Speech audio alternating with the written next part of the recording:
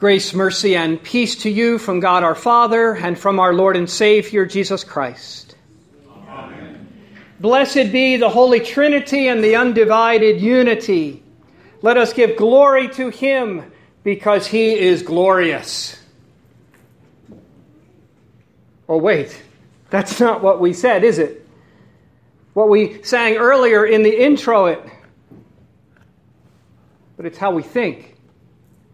How we've been trained to think.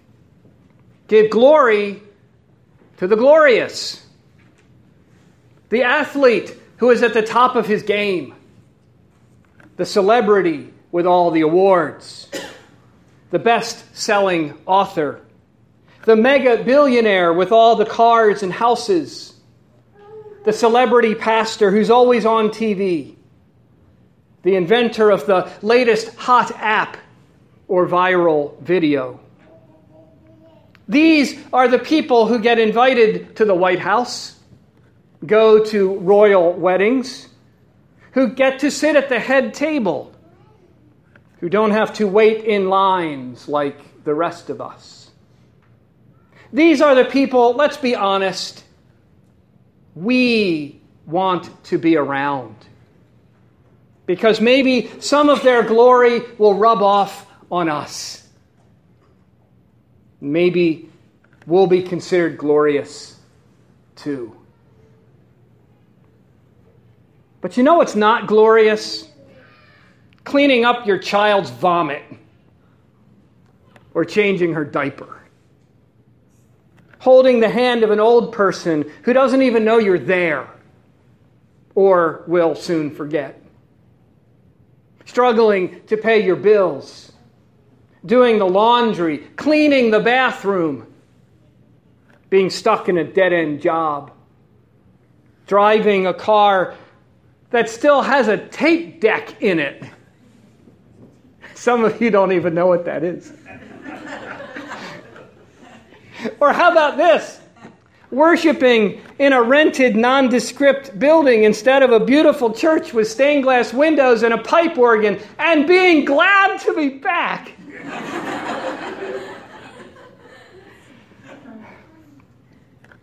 Again, let's be honest.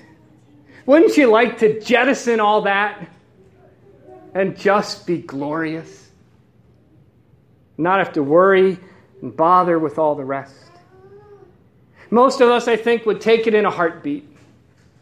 It'd be like winning the lottery, another glorious thing we often dream about.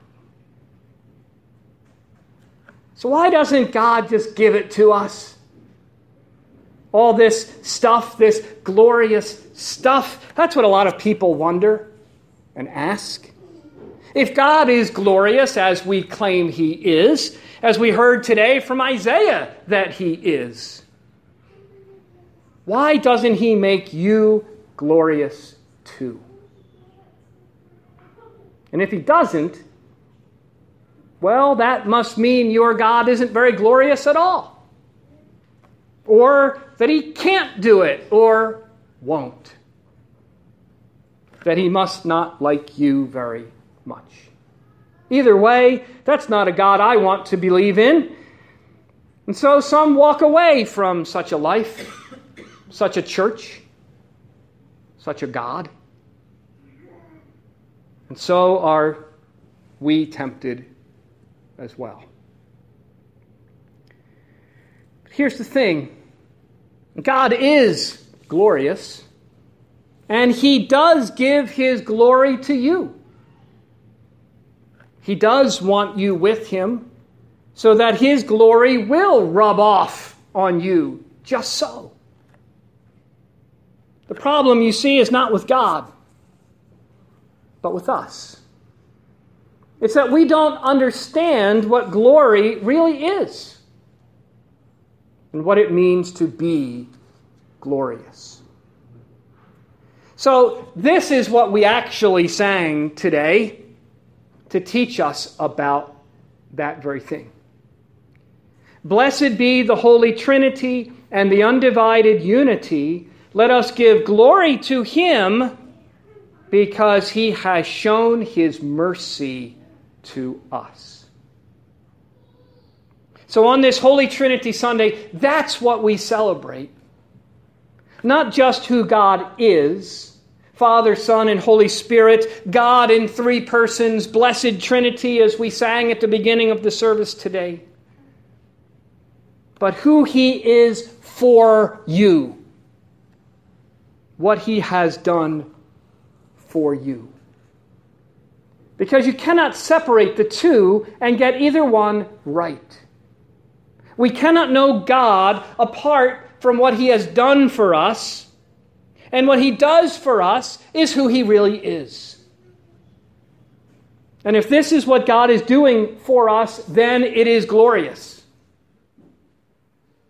And we can begin to know what glory really is and is really all about. So the creed we will speak today, the really long one, the Athanasian Creed, which we'll speak right after this sermon. That's what this creed does. First, it tells us who God is. All that stuff about the Trinity that makes your head swim, right?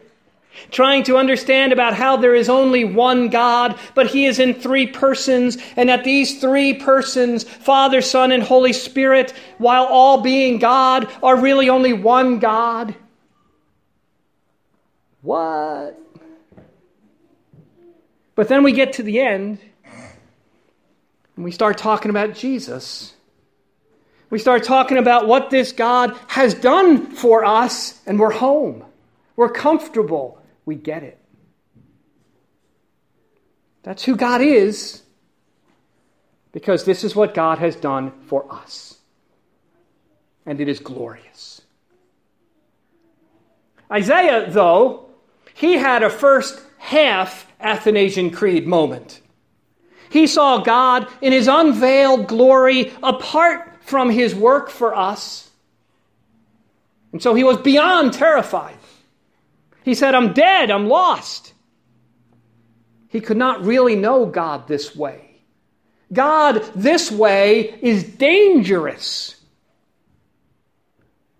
Until He did something. Until God had one of His angels, called a seraph, take a coal from the altar, a coal from a sacrifice, and touch it to Isaiah's lips.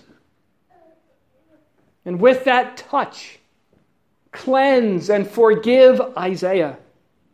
And what God did for him then completely changed Isaiah. He went from scared stiff to eager beaver. Here am I. Send me. On the other hand, though, were the people to whom Peter preached on Pentecost. The people we heard his sermon that he preached to, that we heard in the epistle. They saw the work of God for them, even had a hand in it, putting Jesus up on the cross. But they didn't really know who God is. So they didn't know that this man they put on the cross was God in the flesh.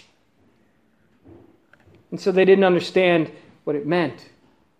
So Peter preached it to them, showed them from the Old Testament prophecies that this is what God had said He was going to do all along, because this is who He is.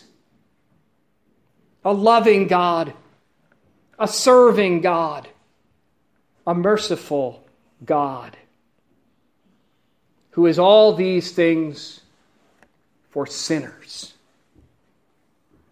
like us. And when He is all those things for sinners like us, when He most showed His love and mercy, well, it didn't look very glorious at all. It was pain. It was blood. It was rejection. It was gory. And there, in the midst of all that, we learn what glory is really all about. It's not about the White House, royal weddings, or head tables. It's really about loving and serving and mercy. God's for you and yours for others. And I think that's what Nicodemus had to learn. At least one of the things he had to learn. He came to Jesus at night looking for some glorious teaching because he had seen some pretty glorious signs. And so Jesus gives it to him, but he is utterly confounded because he didn't really know God. And so he didn't really understand what God was doing and how God was the one sitting before him and talking to him. He didn't understand earthly things or heavenly things. So finally, to teach him, Jesus points him to the time when Israel was in the wilderness, a most unglorious time in Israel's history. And when Israel was in the wilderness, Nicodemus surely knew, God had led them those 40 years through a pillar of fire and a cloud. And maybe that's what Nicodemus was hoping for now, some kind of big, impressive sign or teaching like that. But instead, Jesus tells him this. Nope. It's not going to be like that.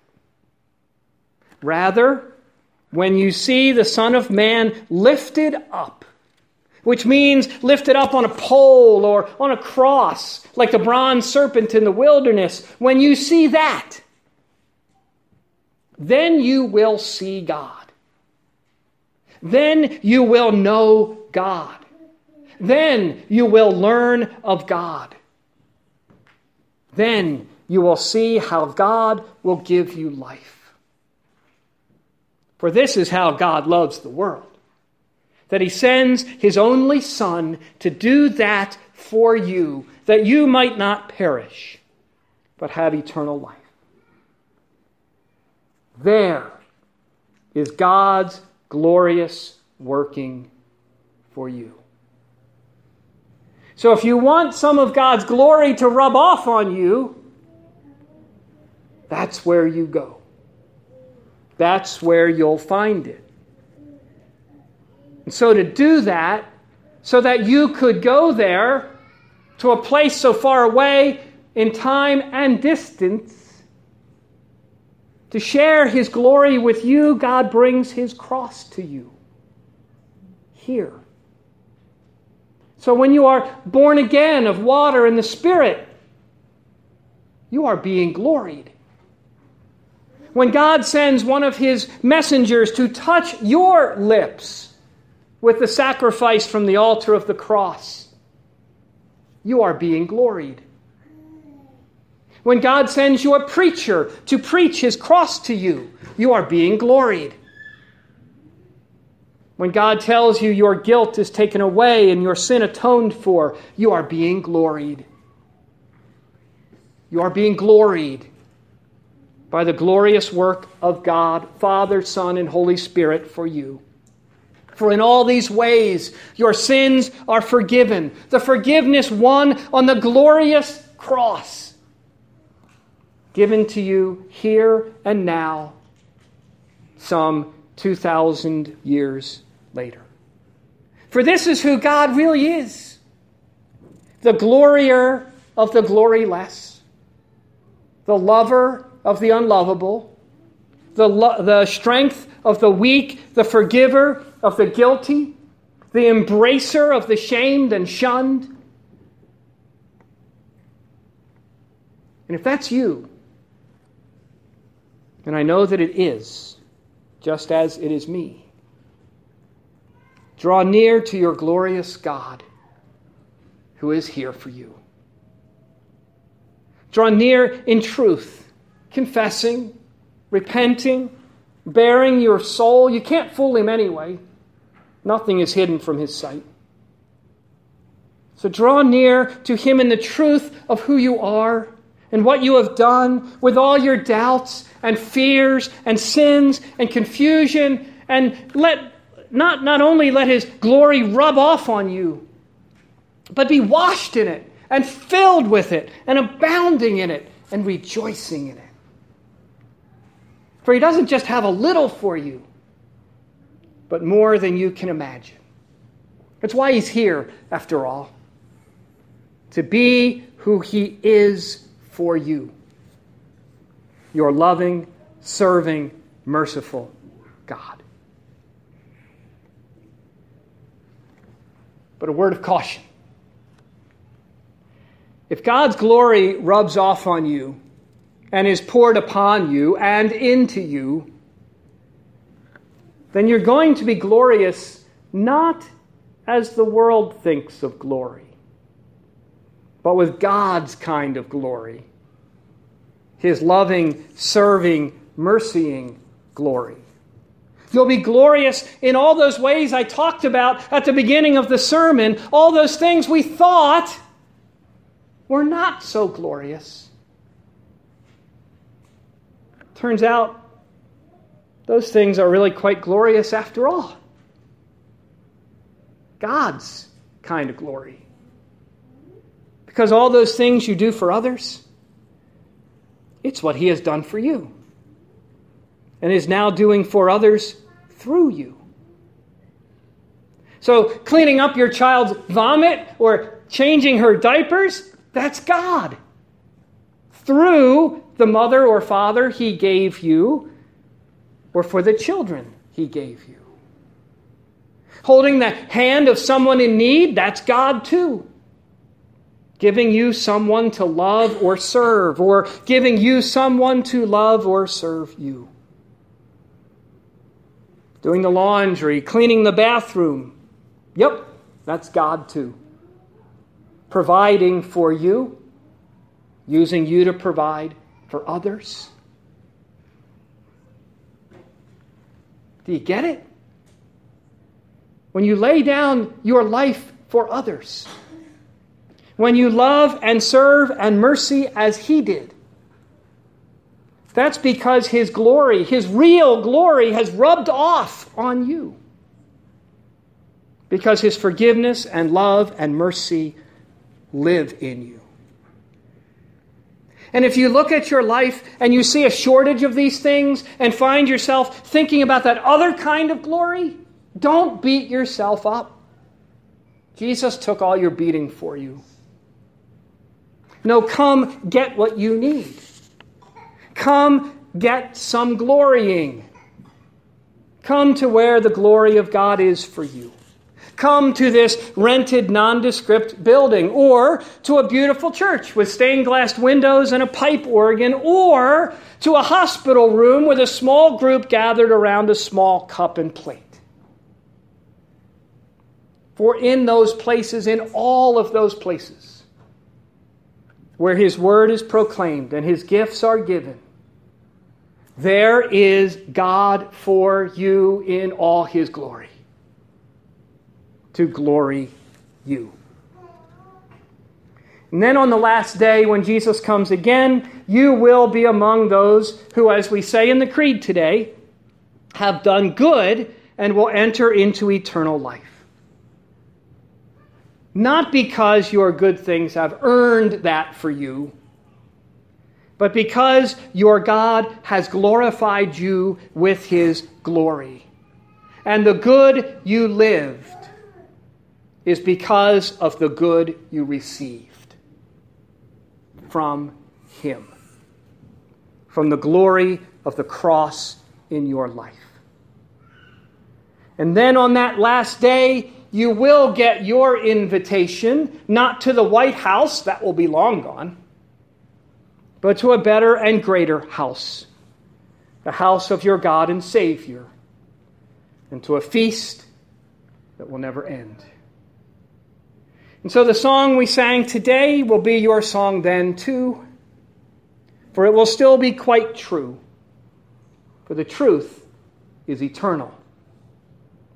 And so the song we sing today is the song we will sing forever. Blessed be the Holy Trinity and the undivided unity.